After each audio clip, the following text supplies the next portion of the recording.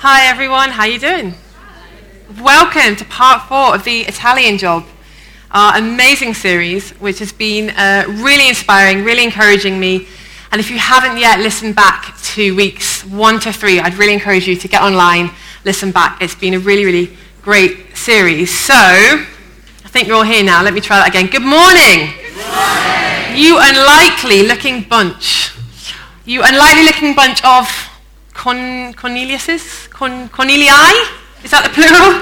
Good morning, unlikely Cornelii. Good morning, you unlikely looking bunch of Peters. Who knows what I'm talking about? Because the Italian Job is all about unlikely candidates being used by God to do unlikely, amazing things. And last week, we looked at, 2 weeks ago, we looked at Peter. We paused on Peter and how much of an unlikely candidate he was to be used by God. And this week we're going to look a bit more at the chapter again, and we're going to find out what part he played in Acts chapter 10 and how God used him in a really practical way. So let's look at the passage. I'll read it off the screen.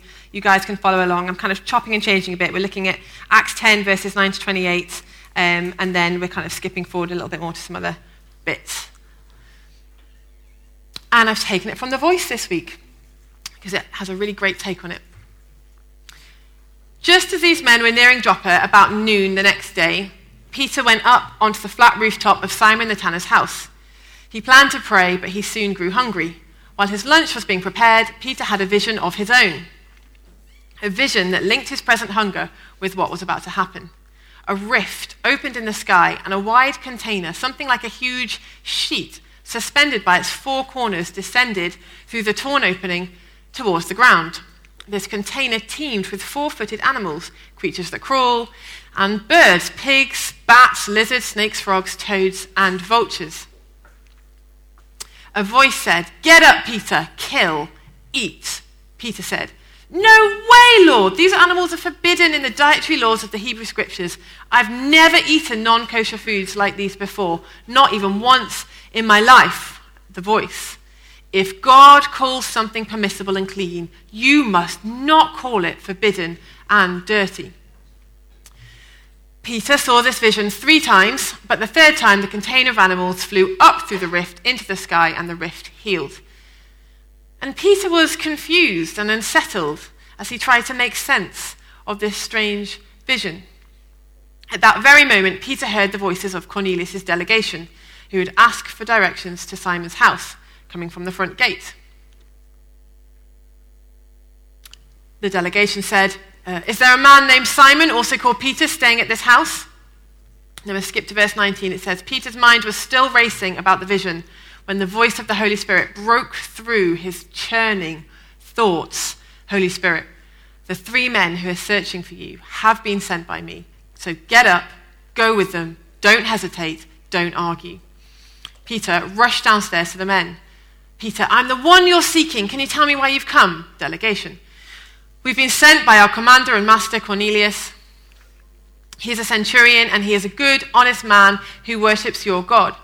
All the Jewish people speak well of him, and a holy messenger told him to send for you so that you would come to his house and he could hear your message." Peter extended hospitality to them and gave them lodging overnight.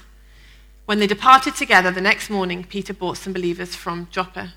They arrived in Caesarea the next afternoon, just before 3 o'clock. Cornelius had anticipated their arrival and had assembled his relatives and close friends to welcome them. When Peter and Cornelius met, Cornelius fell at Peter's feet in worship, but Peter helped him up. "Peter, stand up, man, I am just a human being." They talked and entered the house to meet the whole crowd inside.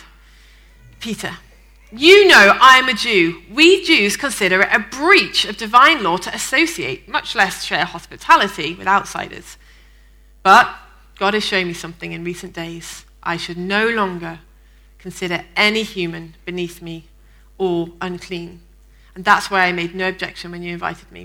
Rather, I came willingly. Now, let me hear the story of why you invited me here." Should we pray? God, thank you for your word. Thank you that it's so precious. It's life to us. Bring life to your words in our hearts and our minds this morning. Help us change. We settle the matter now that we will receive your word and respond to it. In Jesus' name, amen. Amen. We love stories at this church. I love that story. We must do, because it's the 4th of 6 weeks we're going to spend looking at this one story. But I want to start with a different story. I want to tell you a story about a guy called Brandon Hatmaker. Brandon Hatmaker. Brandon Hatmaker is not, in fact, a hat maker. How disappointing is that? But I did manage to find a picture of Brandon Hatmaker at least wearing a hat. So that made me happy. And Brandon had a friend called Steve. And Steve founded a project called the Eden Project. And this project was working in Ethiopia. And Ethiopia had really suffered from like a massive deforestation of its land. The land had been really stripped bare through lots of different reasons, government initiatives, repopulation, kind of industry. The land had really, really suffered. So the Eden Project went over to Ethiopia and they had a goal to reforest all the devastated land in Ethiopia. And their vision was to plant 100 million trees, which I can't say without sounding like Dr. Evil. 100 million trees. That was their vision. And so Steve was a great guy. And Brandon was a good friend, right? So he wanted to support his friend. And as he was praying one day back home in America, he felt God say to him, hey, go to Ethiopia and help your friend Steve. So let's fast forward a few months later, and Brandon finds himself sat on the aeroplane, on the runway. He's about to take off to go to Ethiopia. And he's really struggling inside. He's got various obstacles to overcome before the plane even takes off. One, he's terrified of flying. Two, he's leaving behind his family. He had young children. He was having to take time off work, use his annual leave up. It was costing him quite a lot of money to make this trip. And as he sat on the plane, he just recognizes this kind of reluctant attitude, I suppose, like rising up within him. And so he kind of hunches down in his plane seat. He's here, here's the window. There's him, another guy and a woman. So he kind of turns to face the window. And he prays, and this is what he prays according to his book. God, I'm sorry. I'm trying, but I just don't get it. I do not want to be on this plane. I feel like I'm wasting time and money. So if this really is important to you, will you please overcome my ignorance, overcome my doubt and blindness? Will you connect the dots and show me what I'm missing? Amen. And he opens his eyes, and the guy sat next to him, a man, says to him, hi, he introduces himself, what's your name? Why are you going to Ethiopia? Now, Brandon could have said something really non-committal and vague, because Christians are good at that, right? Awkward. We're really good at saying things like, so your colleague might say to you, what are you doing at the weekend? And you're like, I'm going to invest in my community, because you're not sure if they're ready to know that you're a Christian yet. Or you might say, I'm taking my kids to a kids club. It's in a church building, and while they're at the kids club, I might listen to some music and do an arm workout, and a few different times, and then I'm going to pick them up and go home. What about you? What are you doing? So Brandon could have said something, a bit random and vague. I'm going to work for a charity. I'm going to go and see a friend. But after his prayer, what he finds coming out of his mouth is, hi, my name's Brandon, and I'm going to Ethiopia to plant trees. Now, Brandon is not even really into trees that much, which was part of the obstacles that he had to overcome to even make this trip. But that's what he finds coming out of his mouth. He was going to plant trees. And so the man next to him sort of smiles and responds, and then the lady next to him turns to the guy in the middle and says something to him in Amharic, because it's her local dialect. She's from Ethiopia. And he answers back, and they have a little conversation, and Brandon's watching this conversation happening. And then all of a sudden, this woman gets out of her seat, and on the plane, before they take off, she's whooping, she's hollering, she's clapping her hands, she's like pumping her fists in the air, she's praising the Lord, and then she starts to cry. Brandon's like, what is going on? So he kind of asks the man in the middle for an explanation, and he explains, this is my mother that I'm talking to. And she has been absolutely devastated by the way that her generation has treated their land. And she's been so upset and grieved in her spirit for the way her generation has ruined such large parts of the forest in Ethiopia. And she's been praying for 38 years that God would send somebody to plant trees in Ethiopia.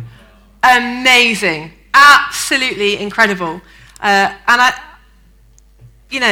think God answered Brandon's prayer very, very clearly in that moment. I think he must have had confirmation in his spirit that he was the right person in the right place at the right time for what God had for him. It had been uncomfortable for him to say yes. Any of those obstacles could have stopped him making that trip. And he didn't even know what the outcome of that trip was going to be, but he was obedient and he said yes to God. And because he was obedient, and because he said yes to God, God was able to use him to be the yes to somebody else's prayer. God was able to use his obedience to release an answer to prayer in somebody else's life, because that's the blessing and the fruit of being obedient to God. He can use us to be the answer to somebody else's prayer. And we see a parallel of this in Peter's story. We can say the same thing, and we can see the same thing happening in this chapter. So Cornelius doesn't know the outcome of his journey. God tells him to go with these men, and he doesn't know why. He doesn't know what's going to happen. He knew that he was going to an unclean household. And in verse 28, Peter made it clear that was a divine breach of law, the words that he used to describe this trip that he was about to undertake. He was forbidden from even having acquaintances, friends that were non-Jewish, let alone going to stay in the house and sharing meals with someone from the non-Jewish community. Now, that's a really big obstacle to get past, It's kind of a fear of flying type obstacle for him to move past. He doesn't know where he's going. And in the middle of this experience of being called by God to go somewhere, he has this vision. And this vision is it's highly disturbing. It's shockingly offensive, actually, this vision that he has suddenly in the middle of this experience. And he sees all these animals that the Jewish community considered unclean coming down from heaven. And God tells him to slaughter these animals without any of the rituals normally associated with killing even clean animals, and tells Peter to eat them.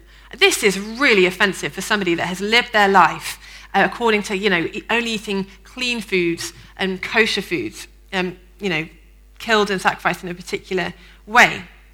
And the passage tells us that his mind was racing, or his mind was reeling.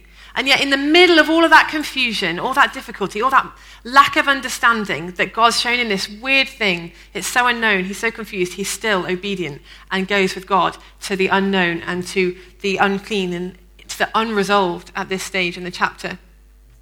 And because he was obedient to God, because he said yes to God, even though there were so many obstacles to him saying yes, he became the answer to Cornelius' prayer.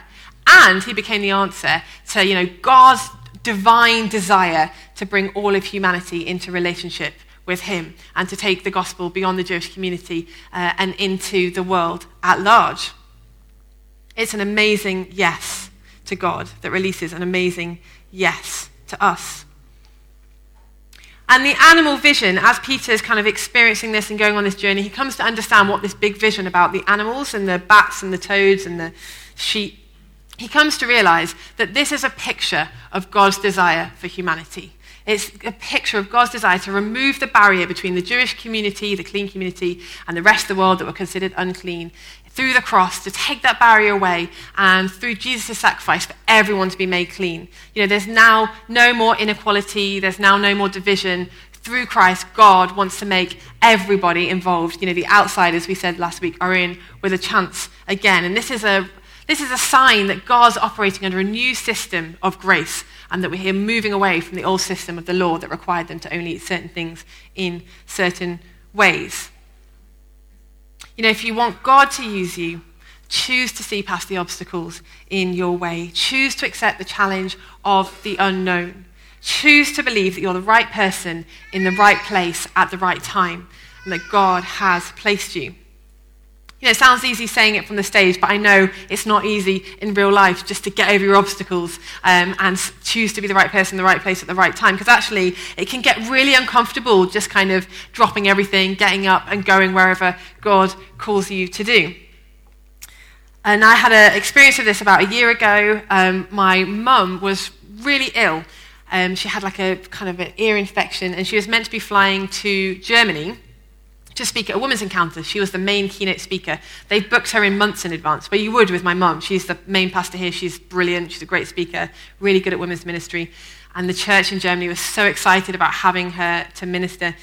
And as the as the time to travel got closer and closer, she wasn't feeling any better, and her team were praying with her every day. We were visualizing God's healing for her. We were, desperate that God would move and change her ear infection and this kind of sickness that was coming with it, so that she'd be able to fly and make the women's encounter. And by Wednesday night, she was still feeling really, really rough, and she decided not to go. And she decided that instead she would send myself and Roxana, which Roxana, being an optimist, responded to very positively. I found it much more challenging, because it essentially meant that we had Thursday to to reallocate our workloads, to find childcare, to prepare 3 or 4 messages between us, to pack bags and be on a plane at 4 a.m. or something on Friday morning. It was like a whirlwind of a day. It was rushed, it was pressured, and I found myself, much like Brandon Hatmaker, although I wasn't wearing a hat, I don't suit hats, and I was sat on this aeroplane. Here was the window, here was me, here was Roxana, who was probably singing and praising God, because she's just wonderful like that, and somebody else. And I did my own little turning to the window moment, hunching down in my seat and saying to God, why am I here? What is going on? I don't want to be here. I don't feel like the right person for this. They wanted my mom, and they've ended up with the daughter. They ordered the boss, and they got the interns. They don't even really want us there. It was so hard seeing the disappointment on this lady's face on Skype when she found out that mom wasn't coming, and we're going to a different church. We've got to do everything through a different language. I've had a day to prepare my messages. I don't think they're very good. This is not right. How is this happening to me? And I was quite low in my spirit about it all, and quite desperate not to be there, to be honest. And I'd had to shelve my own plans that weekend. It was my wedding anniversary, and it was Mother's Day, and we had this big thing planned, and had to let all of that go. And somehow Roxana found it easy. I found it hard to be obedient. And we said yes anyway, and we were on this plane. And then I realized, I just felt like God's Spirit cut through. And I had this question in my spirit, whose name is on the ticket? Whose name is on your ticket for this flight? And of course, it was my name that they managed to get on this ticket, and Roxana's name on this ticket. And I thought, God knew it was always going to be my name on this ticket. There's no mistake. He knew this was coming. He's prepared me in advance for this. I've got to choose to believe that I am, in fact, the right person in the right place at the right time. And deep breath, let it go, focus on God.